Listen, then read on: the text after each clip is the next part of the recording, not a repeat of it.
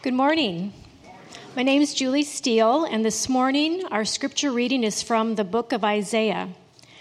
Please follow along in your Bibles, or you can use the screens. And I'll be reading Isaiah 61, verses 1 through 4 from the New English Translation. The Spirit of the Sovereign Lord is upon me, because the Lord has chosen me.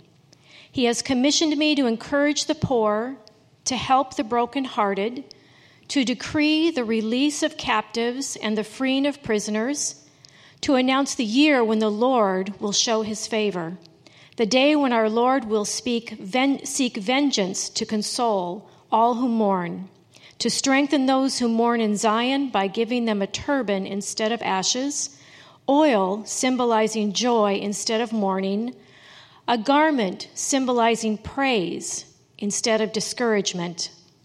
They will be called oaks of righteousness, trees planted by the Lord to reveal his splendor.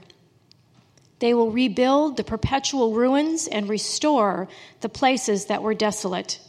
They will reestablish the ruined cities, the places that have been desolate since the ancient times. The word of the Lord. Well, good morning. My name is Peter. I am one of the pastors here, and you are going to see a miracle today. I'm only going to preach 25 to 30 minutes. Last service, I was about 26 minutes, so you guys are in for a sweet deal today. A word about the Seahawks sort of thing going on at our church today with the time and with everybody wearing jerseys and the picture up front. When the Israelites were taken captive, their great temptation was to insulate themselves from the rest of the city. But the word of the Lord came to them, and the word told them to propagate in the city, to open up their doors, to get married and do commerce, and to pray for the welfare of the city, get integrated into the life of the city. And that is the way they were going to be light and salt to that land that was holding them hostage. And so translating that missional strategy to our day and time, it means that we support the Seahawks. And so that's a little theological framework and justification for our clothing today. All right. Another comment is I'll be going on the men's retreat on Friday. I will be coming back in time to preach on Sunday. But if you're a guy here, I really do want to encourage you to go. A retreat in general is the single most effective way to form connections at church, in my opinion. Going to church for a whole year or going to small group together for 6 months sometimes can't accomplish what you can do in 2 days at a retreat. The barriers are down, and the conversations you're able to have, the mode you're in just helps you. It's so effective in helping connections to form. So I would just encourage you to take that step forward and say yes to this retreat experience opportunity, and you won't regret it. Nobody has ever come back from a retreat and thought, gosh darn it, I wish I didn't meet all those wonderful people. Okay? I also share the men's retreat plug because I want to tell a story that I think is, in general, sort of stereotypically true of men more than women. It's not true for every guy or gal, but it's generally true, and so I want to start with that. Last week, I shared with you all about my growth edge with regard to the area of love and how others experience me, that sometimes people don't experience a lot of love from me. I'm sort of more of a doer and a leader type kind of guy, but love, that's a little bit less frequent in their experience. And I continue to process that, and I've been thinking a lot more about it. And these two thoughts I had this week, I want to share with you. The first is that years ago, in the year specifically 1998, I was at what they call an Alpha Course training event. The Alpha Course is a Bible study that's designed for people who are exploring Christianity. And the leaders who founded that movement were over in Boston, and they were leading a conference for people. And what I didn't know was that the final day of the conference ends with the speaker calling out different spiritual gifts that are listed in the Bible. And the speaker said, if you hear the gift that you want to receive, then step into the center aisle and I will pray for you to receive that gift. Prior to that, twice I had heard in a very unique way, God communicate to me that He was giving me the gift of healing, so-called gift of healing. And so I was, this third time now, waiting for Him to call out the gift of healing. Now, I was praying and I never did hear it, but while I was standing there in my pew praying, I started feeling needles in my feet. And so trying to get rid of the needles, I thought maybe I had my knees locked for too long. I started stamping my feet like this, and then I started feeling needles in my hands. And so I started squeezing my hands like this and then trying to shake out the needles, get the blood flowing. And then I heard the speaker and he said, there are some of you in this room. Now there were thousands of people in the room. He said, some of you in this room have been feeling, and he used what I think is kind of a cheesy term. He said, the electricity of the Lord, especially in your extremities. For those of you who are feeling this, the Lord wants you to know that you already have the gift of healing. That's what he said. And that really cut me to the heart. And I started praying, and there's a sort of brokenness I was experiencing. But the first prayer that I started praying after that was, God, what good is power without love? And so I began to pray for God to help me to be a more loving person. And I was thinking about that this week, that since 98, I've been praying that prayer. And to this day, I'm still praying for God to do this work of helping me to be a more loving person. And it was encouraging to me because I am really incapable of working on this myself. And I'm sure I'm not where I was at in 1998. And I'm sure there are more layers and levels to this that I will experience another 15 years from now. But it's encouraging to know that God is the one who has His finger on it, and He's working on it on my behalf. The second thing I want to share with you is that I was meeting with my spiritual director this week, and she really helped me to put some words to what I'm trying to grow in. And it's this: my being a more analytically bent person and more of a thinking-oriented person, I can, because of my intuitive nature, I can articulate, see, know, and even understand feelings around me, either my own or other people's. Sometimes I'm better at naming their feelings than they are. But I really struggle with knowing how to give it legitimate space and allow myself to feel the feeling and be vulnerable to it. Does that kind of sound like a typical guy thing where we think feelings? And it was really helpful for me to see that about myself, that I can know a feeling, but I really struggle with feeling a feeling and being vulnerable to it.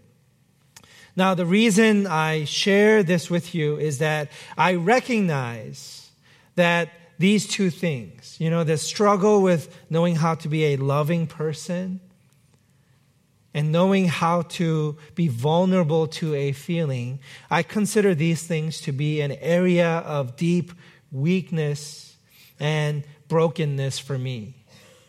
When I think about that, I experience it as an area where I don't feel whole. I feel like something is wrong with me there. And I think about my history, and I realize that there are people who have been hurt and who have been wounded by my being this way. And most of the times, I wasn't aware of it. I didn't acknowledge their pain or validate it or understand it. And that really breaks my heart to think that. And I want to share this with you because my goal today for the sermon is to give you permission to be a broken person. My thought today is that all of us in this room are very broken. All of us have weaknesses that we bring to the table. There's nobody in this room who meets up to their own ideals. We are all sort of damaged, and we're all strugglers in our own way. And I want to give you permission to be that. And I want to show you what God thinks about your own brokenness and weakness. Let me ask you to do two things. Think about one person in your life and list out their top 3 weaknesses. A lot of smirks in this room right now.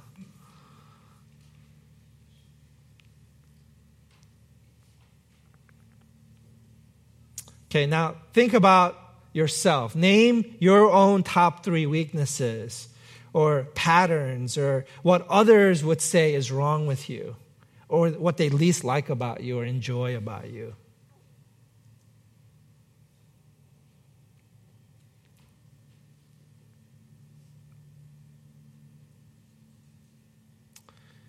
Glad to see no elbows in the room. Okay, now come with me. Put your finger on these thoughts. And come with me to Isaiah 61 for 2 points. Okay, 1, He is the one. And 2, we are the they. That just rolls right off the tongue, doesn't it? We are the they. All right.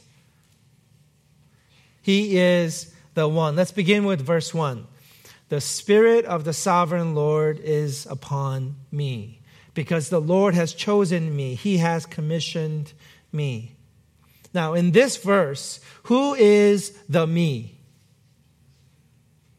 Is it you?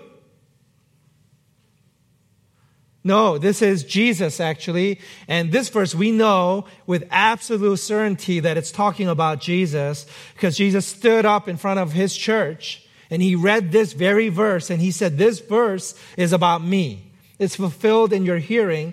And the hearers got so upset by this that they grabbed him and dragged him and tried to throw him off a cliff, and somehow Jesus escaped. Okay, that's the story. So we know this is not about anybody else, but it's about the Messiah. He is the one who has the Spirit of the Sovereign Lord on him.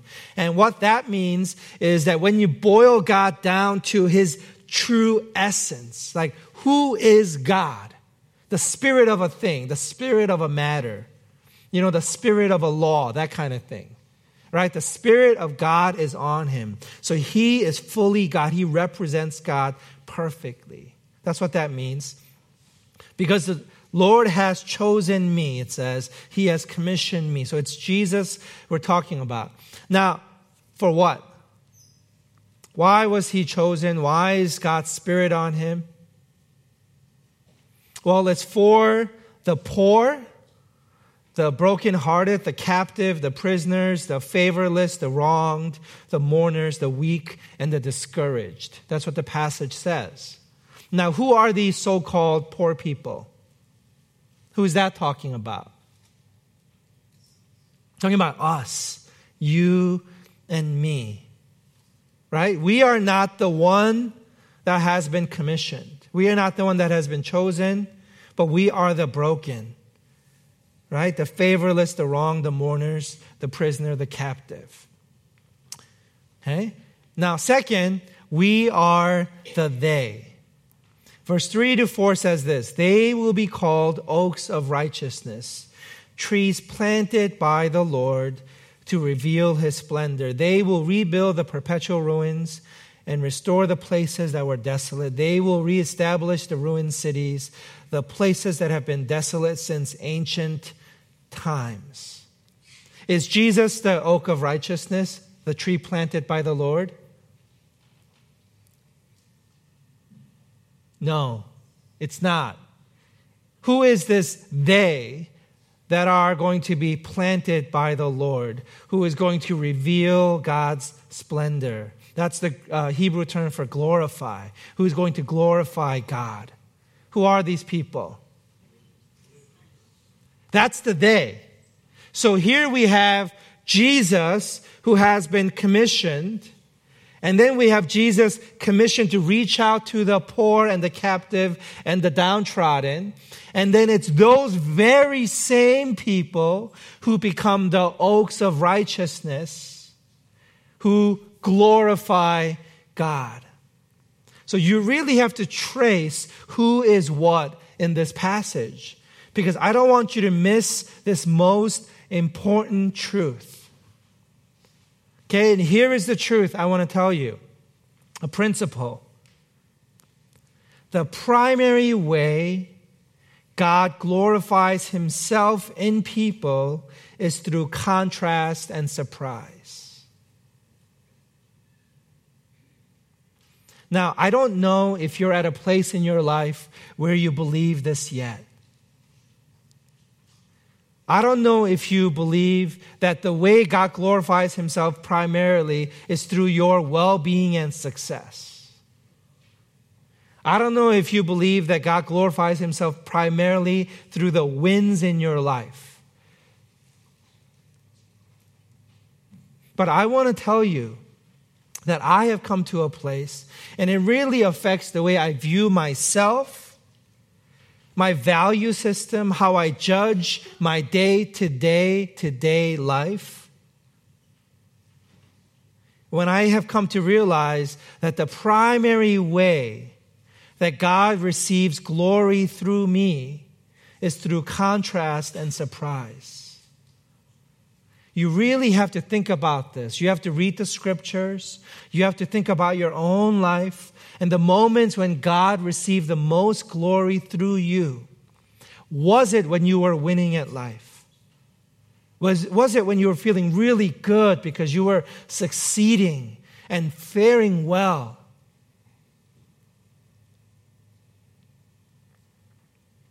I don't think you can really know that right now. You have to think deeply about it and then come to your own conclusion. This is my submission to you, that the primary way God glorifies himself in people is through contrast and surprise. Jesus is the one who has the Spirit of the Sovereign Lord. Jesus is the one who has been commissioned and chosen. And he reached out to me, who was broken and downtrodden and without privilege. And he somehow filled this earthen vessel. And I, who should not have been, in his own time and in his own way, he is establishing me to be an oak of righteousness.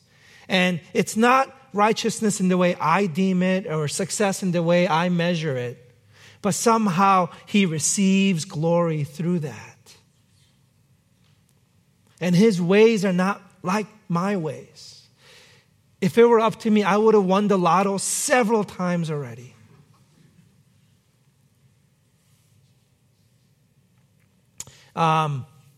Story here. The picture you see is the first class seat in a Korean air flight.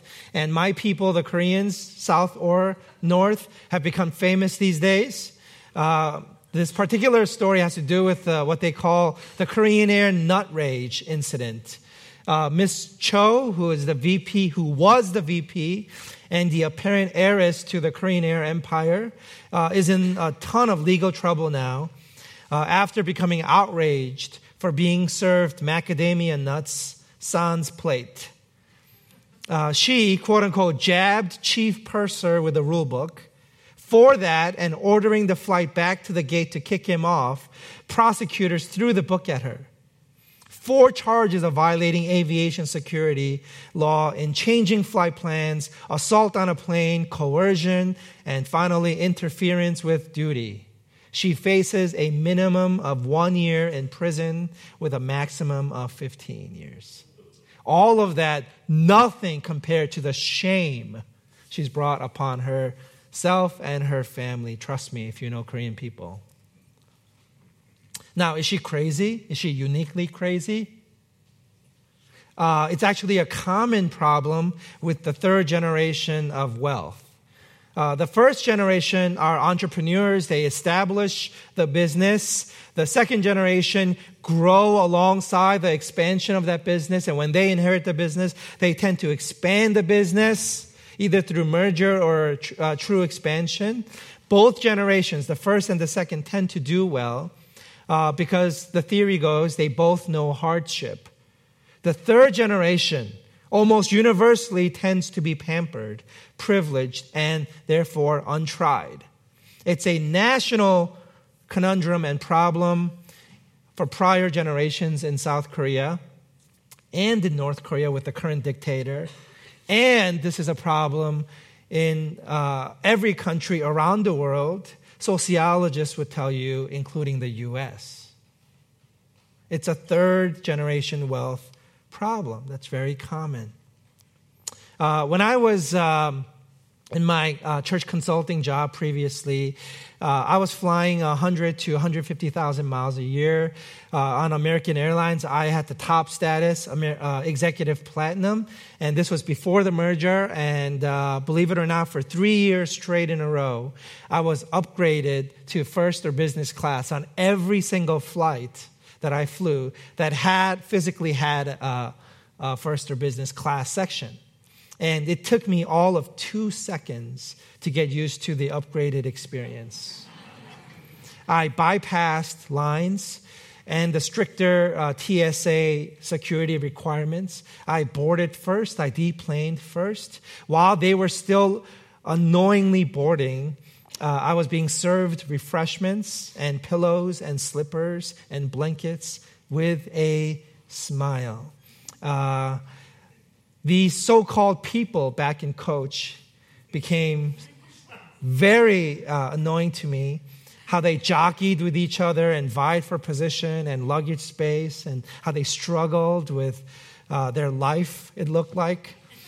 And the worst violation of all is when they breached the curtain and they used my first class bathroom. I don't care if you're 4. You got to take the walk back. And lots of stand-up comedians have picked up on this, but it is a universal feeling of awesomeness to be in first class compared to coach. You know, privilege and power is a funny thing. And it has a funny chemical reaction, the way it interacts with my humanity. It blinds me, it binds me, it insulates me, it weakens my character. And I felt what remained most prominent in me were my expectations and entitlements. It's no wonder that the pleading of the Old Testament is, remember from where you came. Remember when you were a stranger, when you were an alien, when you were an orphan, and I took you in. If you were to summarize the Old Testament in one word, I think top 3, one of the words would be remember. Because the easy thing is to forget. I believe that God has uniquely gifted me with strengths and abilities and talents and experience. But I recognize that without the gift of my weaknesses and brokenness, I really am no good. I might even use the word worthless, the way Paul does in 1 Corinthians 13. Let me read it for us. If I speak with the tongues of men and of angels, but do not have love, I have become a noisy gong or a clanging cymbal. If I have the gift of prophecy and know all mysteries and all knowledge, and if I have all faith so as to remove mountains, but do not have love, I am nothing. The word there is worthless. And if I give all my possessions to feed the poor, and if I surrender my body to be burned, but do not have love, it profits me nothing. That is, it's of no worth or worthless. Do you believe that? That unless love is coming through you, that you are nothing, you are worthless? That you are just a broken clay jar without God's love in you and flowing through you? You believe that? See, I'm not sure I believe that. That's my struggle. Let me repeat the principle. The primary way God glorifies himself in people is through contrast and surprise. I think we really, if we are going to be valuable in any way, it's because of God's worth in us, filling us emptied of ourselves, so that there's room for him and God flowing through us. I want to read you some verses as we conclude here. 2 Corinthians. I'm going to be reading some Pauline passages, and I want to do this because Paul, I think, really struggled with his strength and his weaknesses. He was the most learned man, perhaps the smartest man in the land. And yet, God was pleased not to use his intellect so much, but as his own sense of brokenness as a murderer of Christians. And he wrestled with that, and he wrestled with it in his letters. And there is a way God used his intellect to exposit the gospel intellectually. But really, what he recognized was the power of God flowing through him in his weakness. And he said to me, this is Paul speaking, "My grace is sufficient for you, for power is perfected in weakness. Most gladly, therefore, I will rather boast about my weaknesses, so that the power of Christ may dwell in me. Therefore, I am well content with weaknesses, with insults, with distresses, with persecutions, with difficulties, for Christ's sake. For when I am weak, then I am strong." Now, listen to yourself and what you boast about. "Hi, my name is Peter. I am this and I am that, and I know this person, and I work there, and I've accomplished this." And we're dropping things all the time. We're boasting. What are we boasting about? I want to give you a second principle. We love better in weakness than in strength. Is that true? Are you more keenly aware of hunger around you when you are full or when you are hungry?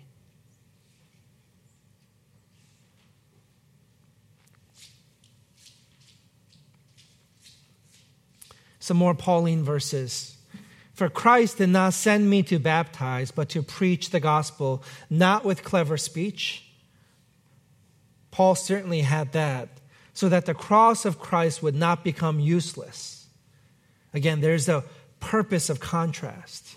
"For the message about the cross is foolishness to those who are perishing, but to us who are being saved, it is the power of God. For it is written, I will destroy the wisdom of the wise. I will thwart the cleverness of the intelligent. Where is the wise man? Where is the expert in the Mosaic law? Where is the debater of this age? Has God not made the wisdom of the world foolish? For since the wisdom of God, the world by its wisdom did not know God. God was pleased to save those who believe by the foolishness of preaching. For Jews demand miraculous signs, Greeks ask for wisdom, but we preach about a crucified Christ, a stumbling block to Jews and foolishness to Gentiles. But to those who are called, both Jews and Greeks, Christ is the power of God and the wisdom of God. For the foolishness of God is wiser than human wisdom, and the weakness of God is stronger than human strength." Friends, fellow broken souls here, I want to tell you the power of light is in its contrast to the darkness. And the value of salt is in its contrasting flavor. And the very fact that I am just an earthen vessel is the very power of God in my words and talents and actions. If I were not to boast about my weaknesses, but I boasted about my strengths, sermon after sermon after sermon, you would walk away encouraged about me, but discouraged about yourself. Because even if you believed that I was strong, you would not believe that you are. Because you know that you struggle. And you live in that struggle. You're in that struggle.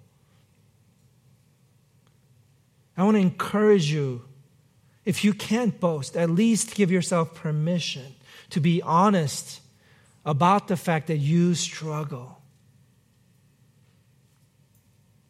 For it is the power of God in you.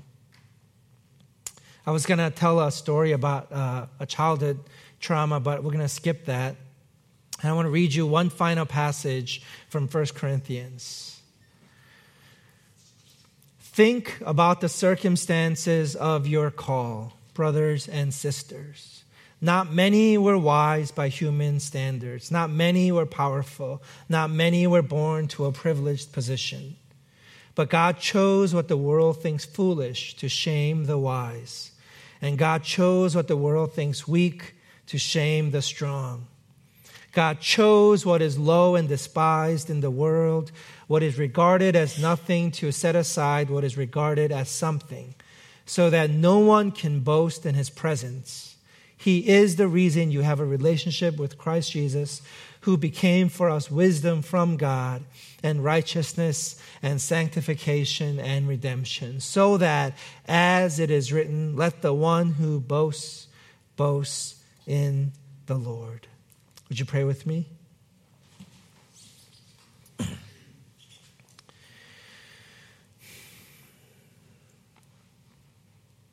God, help us to be honest with, be aware of, and even boast this week in our weakness, in our foolishness, and create space within ourselves and in our lives, in our speech, in our attitudes, in the ways that we come off to other people. Make room for you and your power and your strength so that you can glorify yourself through us who are broken. Let that happen this week. In Jesus' name, amen.